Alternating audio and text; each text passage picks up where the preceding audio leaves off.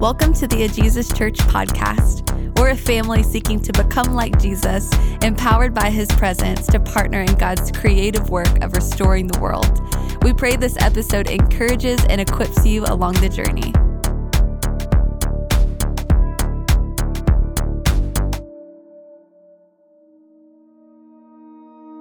We're all in process, becoming something. Like a potter throwing clay or an artist mixing color, our lives are being formed. Different backgrounds and experiences blemished and cracked. Each day, an opportunity to move into or out of all that God has purposed. So the question isn't if we are becoming, but rather who are we becoming? And in this family, we want to go on the journey of becoming like Jesus together.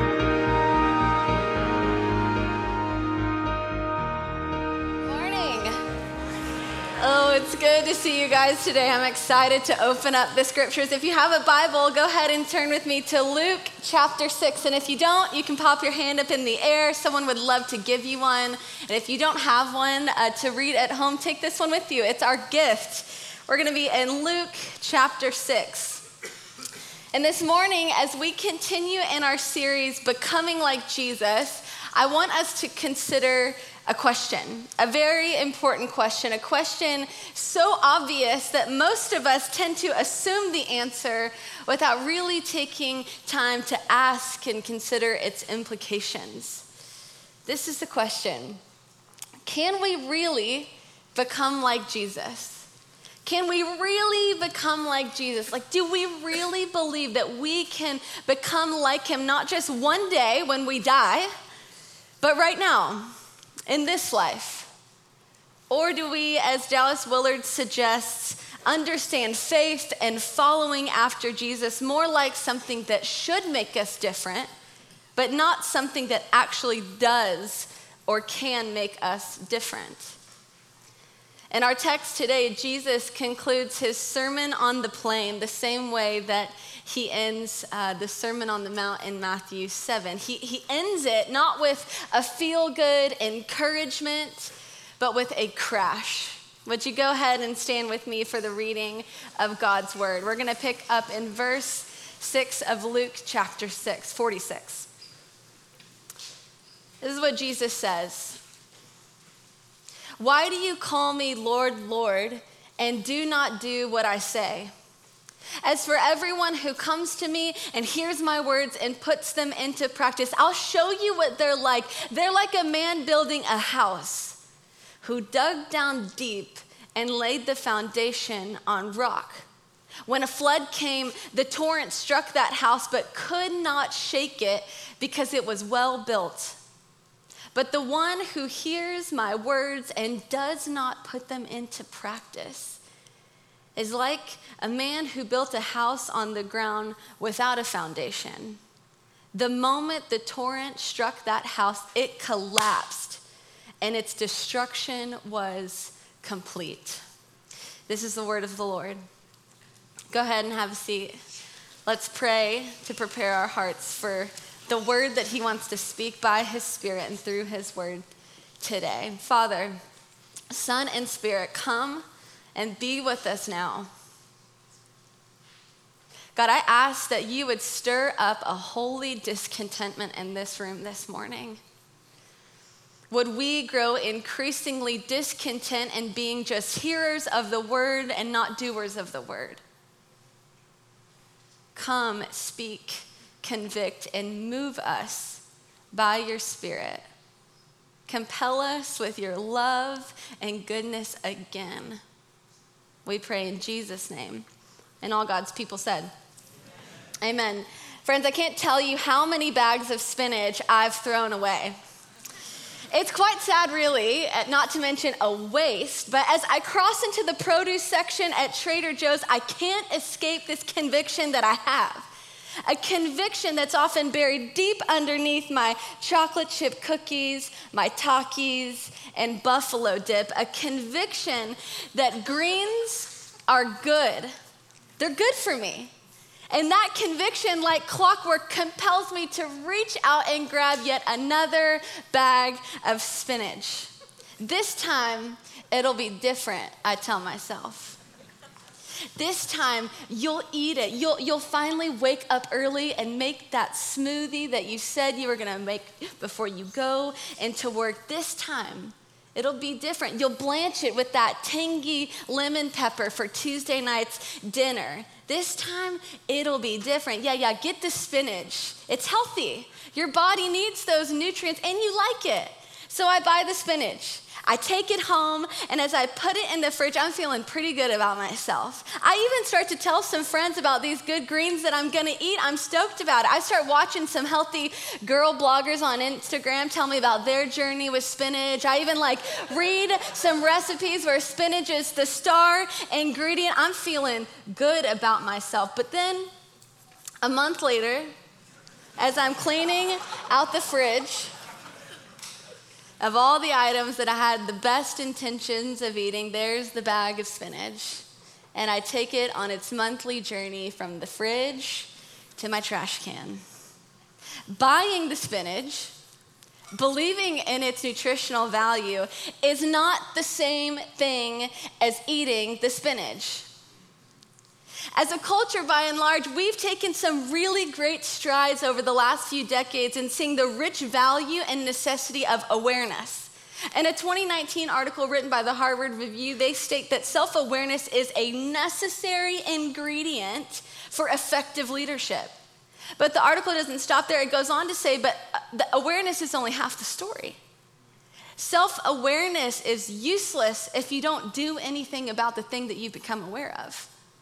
Growing in awareness of the truth is essential. It's essential in the journey of becoming. It's essential in growing a particular skill. And this also applies to our discipleship to Jesus. But unfortunately, awareness is where most of us stop. In a lot of ways, culturally, we've grown content and complacent in stopping with awareness. Awareness feels good. Awareness is the birthplace of revelation. It's where that conviction starts to settle in and take root in the soil of our hearts and minds. But too often we confuse revelation with response. Dallas Willard says this: the general human failing is to want what is right and important, but at the same time not to commit to the kind of life that will produce the action we know to be right and the condition we want to enjoy. This is the feature of the human character that explains why the road to hell is paved with good intentions. We intend what is right, but we avoid the life that would make it a reality.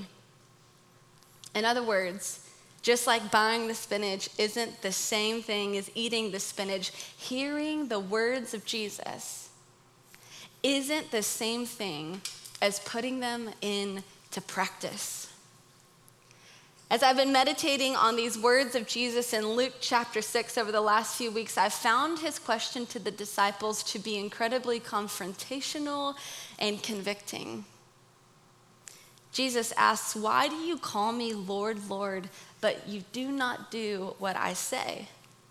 Let's be clear, Jesus, he's not calling out a cultural current that's easy for us to get swept up in. He's not pointing out a problem with them out there. No, he's talking to his disciples and a crowd of people who have gathered to hear him, to listen to his words, who were hungry for healing. He's pointing out a problem in the people that were right in front of him. People like you and people like me. Why do you call me Lord, Lord, and do not do what I say?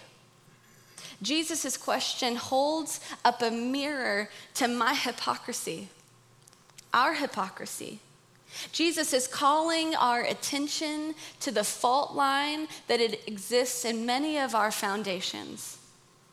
He's giving voice to an issue that we need to wake up to. And Flora Woolner, she points out this problem that all too often pervades the church by saying this: where is our Christ, who is alive and lives in power?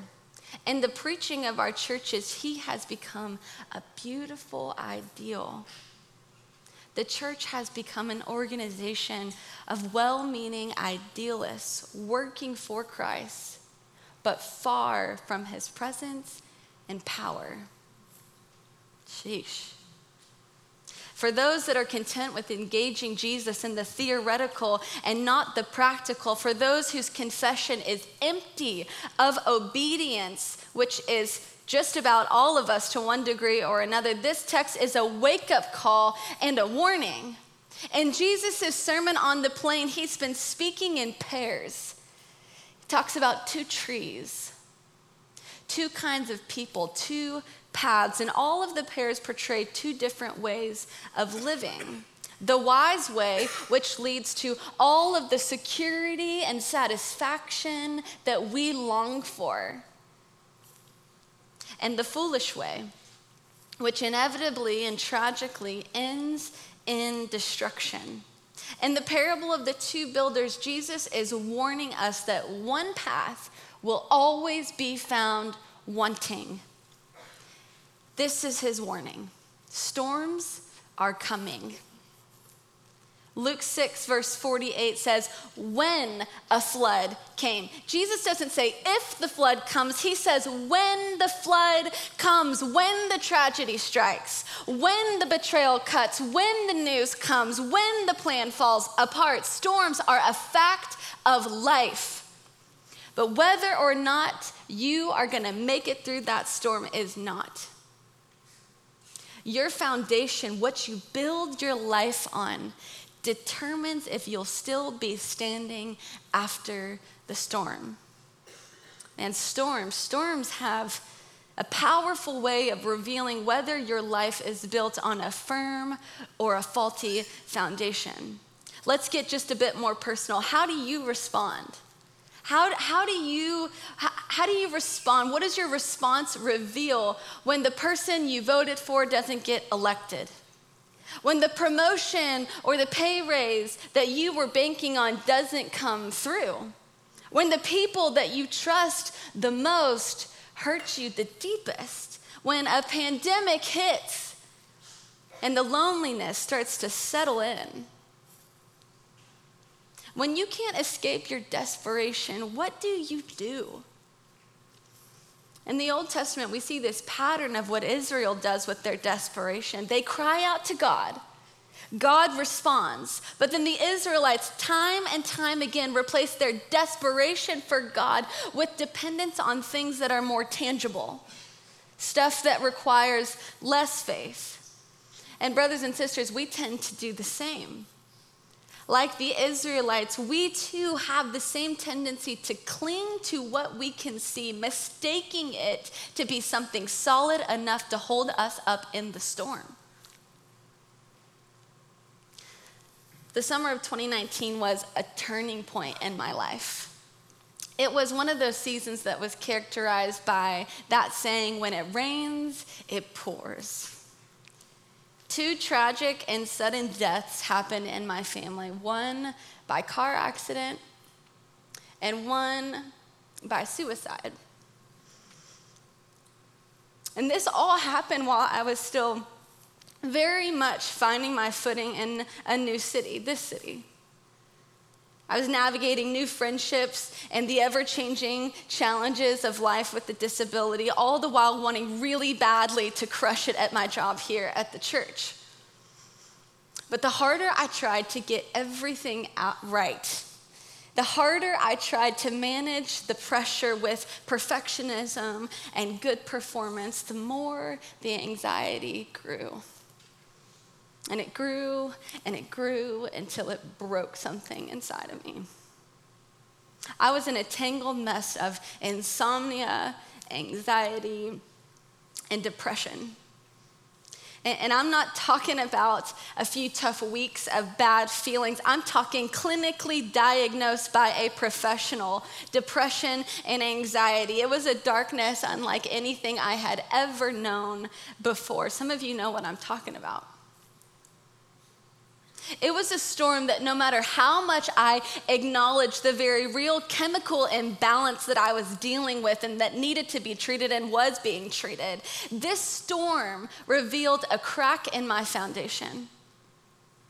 There was a part of me that was building my life on the toxic combination of the opinions of man and the quality of my performance. And it worked for a while. A long time, actually.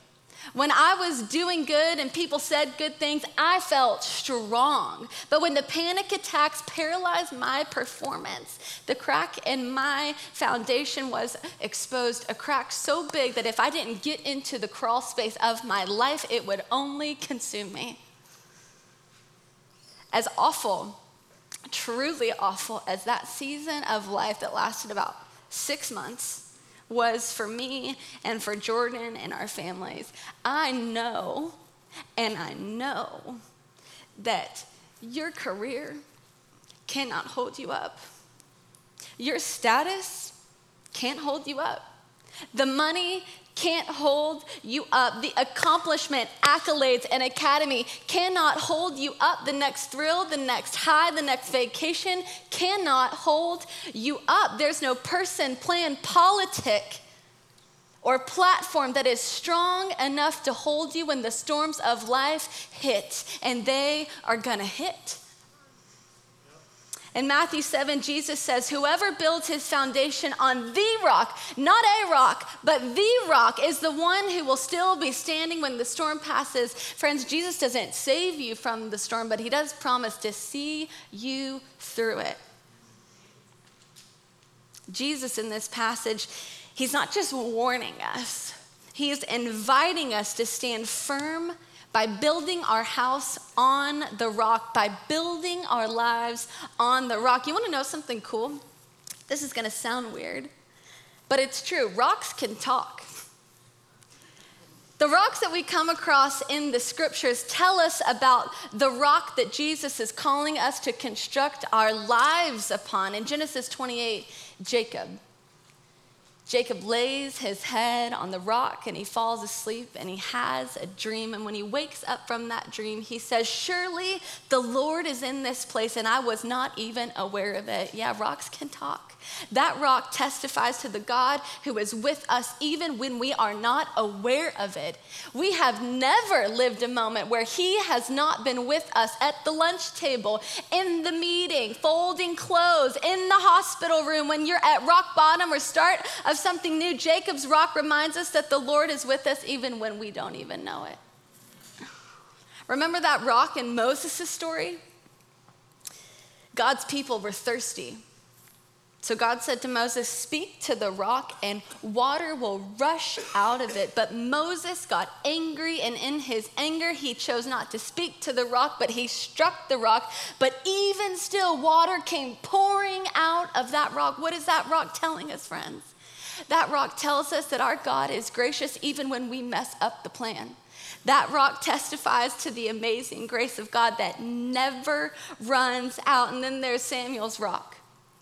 That rock that he raised up, that rock called Ebenezer, which testifies to the God who has helped us get this far. Samuel's rock reminds us that we have made it this far, and the same God that brought you this far is faithful to see that work to completion. He's the one that carries you. That rock testifies to the one who is our helper, the one who intercedes on our behalf at every piece and part of that journey. But these rocks are just witnesses to the rock, the greater rock. The rock of which the scriptures say, upon this rock I will build my church, and nothing, not even the gates of hell, can overcome it. This is good news, friends. Even when God's people missed and mocked the very Messiah that they were longing for by burying the rock inside of a rock, as Dr. Reverend Charlie Dates proclaims, not even the rock that housed the rock could hold the rock, because he's the rock in a dry and a weary land. And that rock says, I can't contain the rock. Someone give an amen. Are you here this morning? Oh my gosh, Jesus is the rock that resurrects every dormant, diseased, distorted, demonic piece and part of your life. He's done it before, he'll do it again. Jesus is the rock of our foundation, of our salvation. And brothers and sisters, yeah, some of y'all are awake. Brothers and sisters, as we wait for the full and final effect of his resurrection power to come, we don't wait or mourn like those who have no hope. Instead, we stand in agreement with the Psalm of David that declares, "The Lord is my rock, my fortress, my deliverer. My God is my rock in whom I take refuge, my shield and the horn of my salvation, my stronghold." We wait, and in that waiting, we heed the herald of the prophet Isaiah in Isaiah 28 that says, "See, I lay a stone in Zion, a tested stone, a precious cornerstone for a sure foundation. The one who relies on it will never be stricken with panic." Like Paul, in our waiting, we declare that Christ is our cornerstone. In him we live and move and have our being. In him, the whole building, that's you and me, friends, are being fitted together, being built together into a dwelling of God in the Spirit. In the waiting, we remind our souls that he is the Psalm 40 God who pulls us out of the pit of pain, devastation, and disillusionment and provides himself as the firm foundation, the rock for our feet to stand firm on. And how do I know this to be true? Because he's the Psalm 18 God who declares, "For who is God beside the Lord? And who is the rock except our God? It is God who arms me with strength and keeps my way secure. He makes my feet like the feet of a deer. He causes me to stand on the heights. He provides a broad path for my feet so that my ankles do not give way." Jesus is the rock, our firm foundation. There is no lasting security or satisfaction that can be found outside of God, the rock. To build upon anything else is to get stuck in the sandy sinkhole that promises only to drown you in destruction. On Christ, the solid rock, I stand. All other ground is sinking sand. All other ground is sinking sand. So how do we build our lives on the rock? I'm glad you asked. Luke 6, verse 47, "As for everyone who comes to me and hears my words and puts them into practice," that's how you build on the rock. Jesus says, "Come, but don't stop there. Hear, but don't stop there.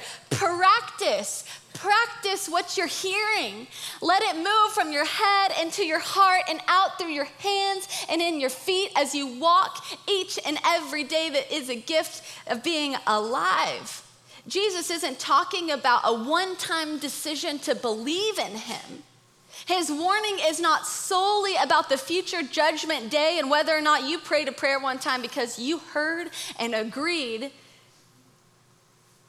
with who Jesus says he was. No, the gospel of Jesus Christ is not just one of forgiveness of sins, but one of new life that starts in the here and the now. The verb tense used in Luke 6 proves this.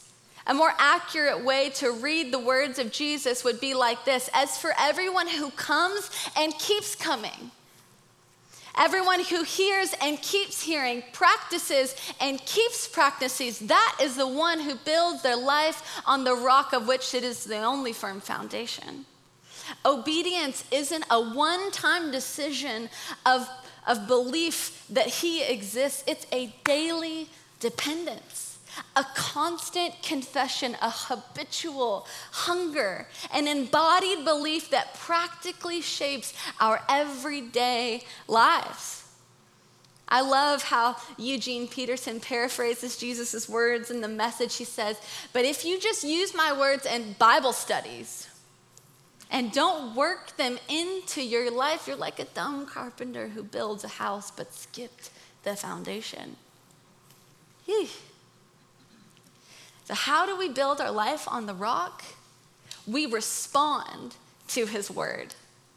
We respond to his word. Dr. Reverend Charlie Dates again says, "You can build your life to withstand the inevitable disasters of life only if you choose to obey his words." It's not enough just to think about his words.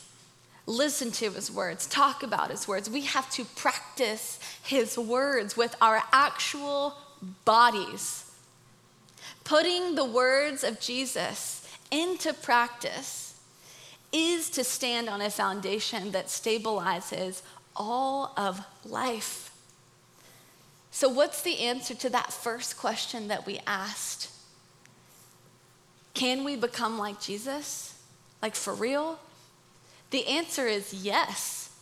We can become like Jesus, and practice is the vehicle of our becoming like Jesus. Don't miss this.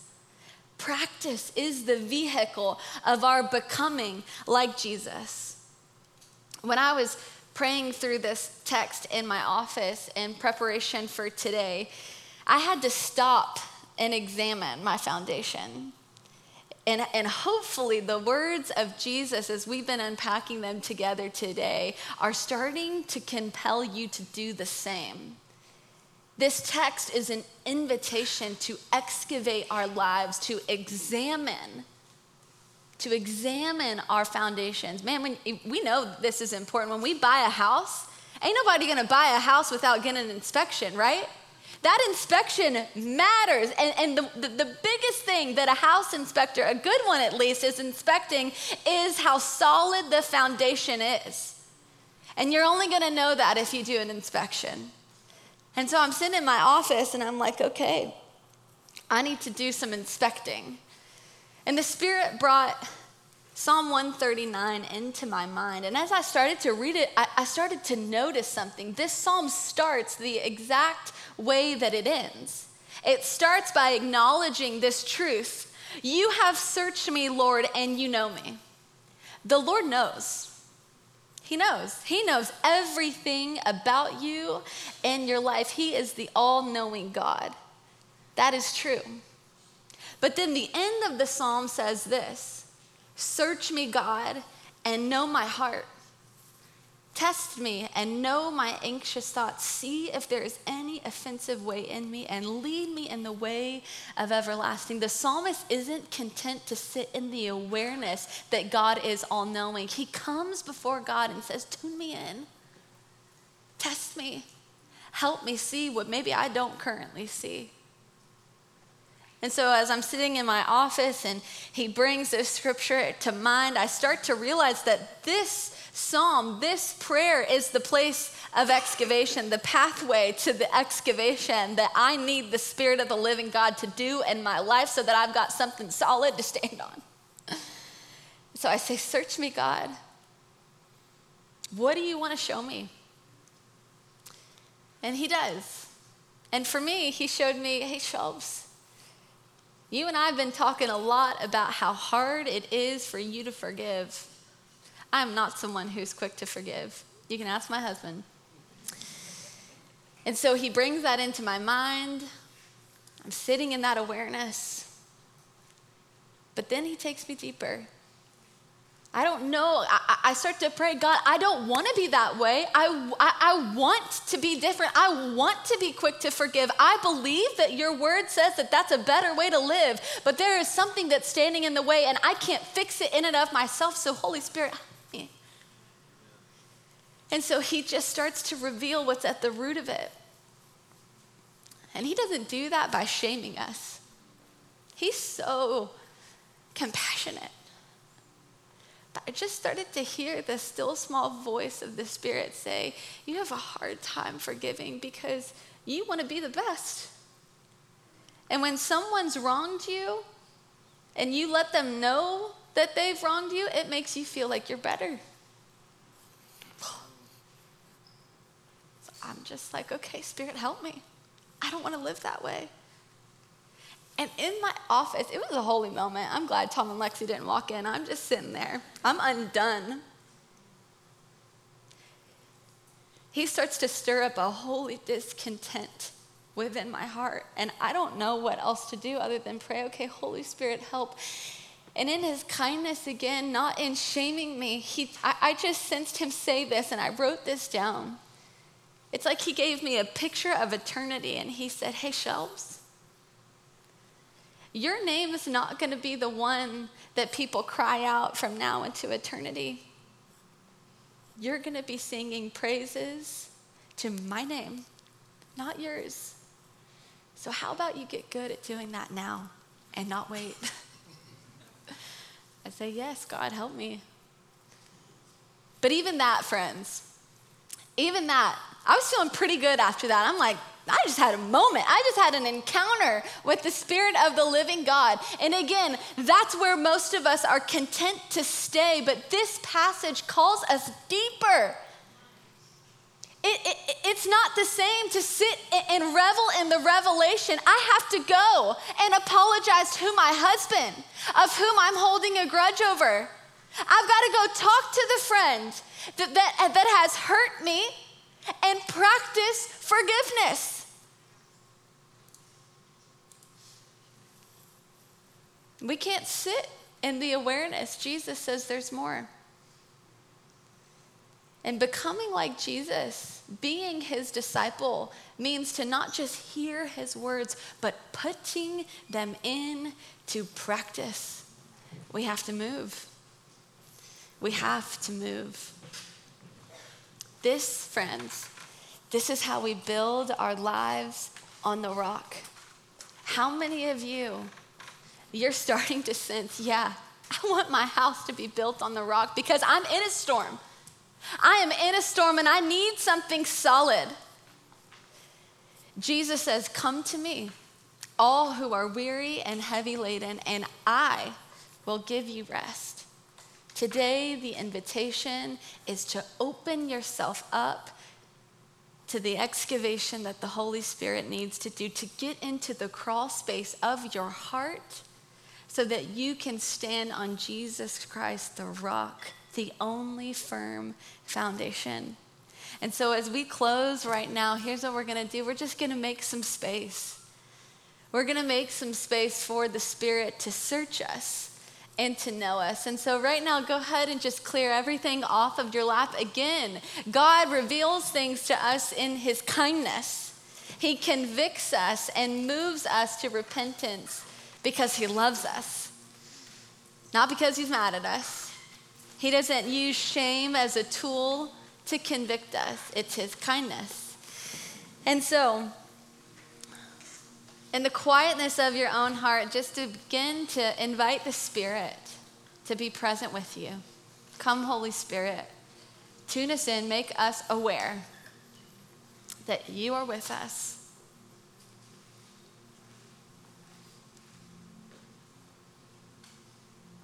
Acknowledge the truth that he is the all-knowing God. You have searched us, God, and you know. But now we jump to the end of Psalm 139 and pray the same prayer of David. Search us, Lord. Tune us in.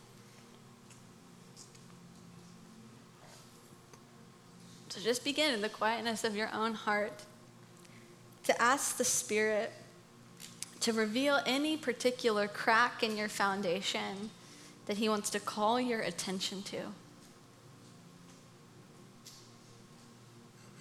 Holy Spirit, would you show us?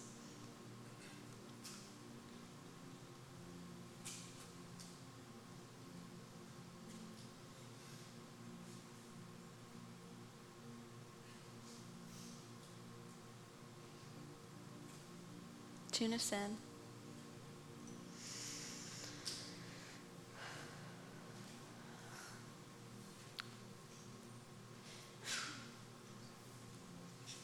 But God, stir up a holy discontent in this room right now. Would we not be content to sit in our awareness? Would you move us to act? So let's ask the Spirit, how are you inviting me to respond? Is there anything that today I need to do? A conversation that I need to have before I take the bread and the cup?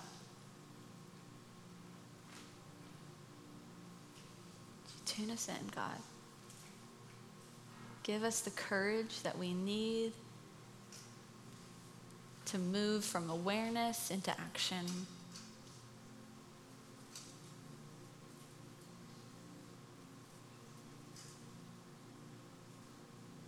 Thank you that you are with us. And there's not a day that we'll experience where you won't meet us there. Thank you, Jesus. We love you. And all God's people say, amen. Thanks for listening. For more resources and to partner with us through giving, visit us at ajesuschurch.org.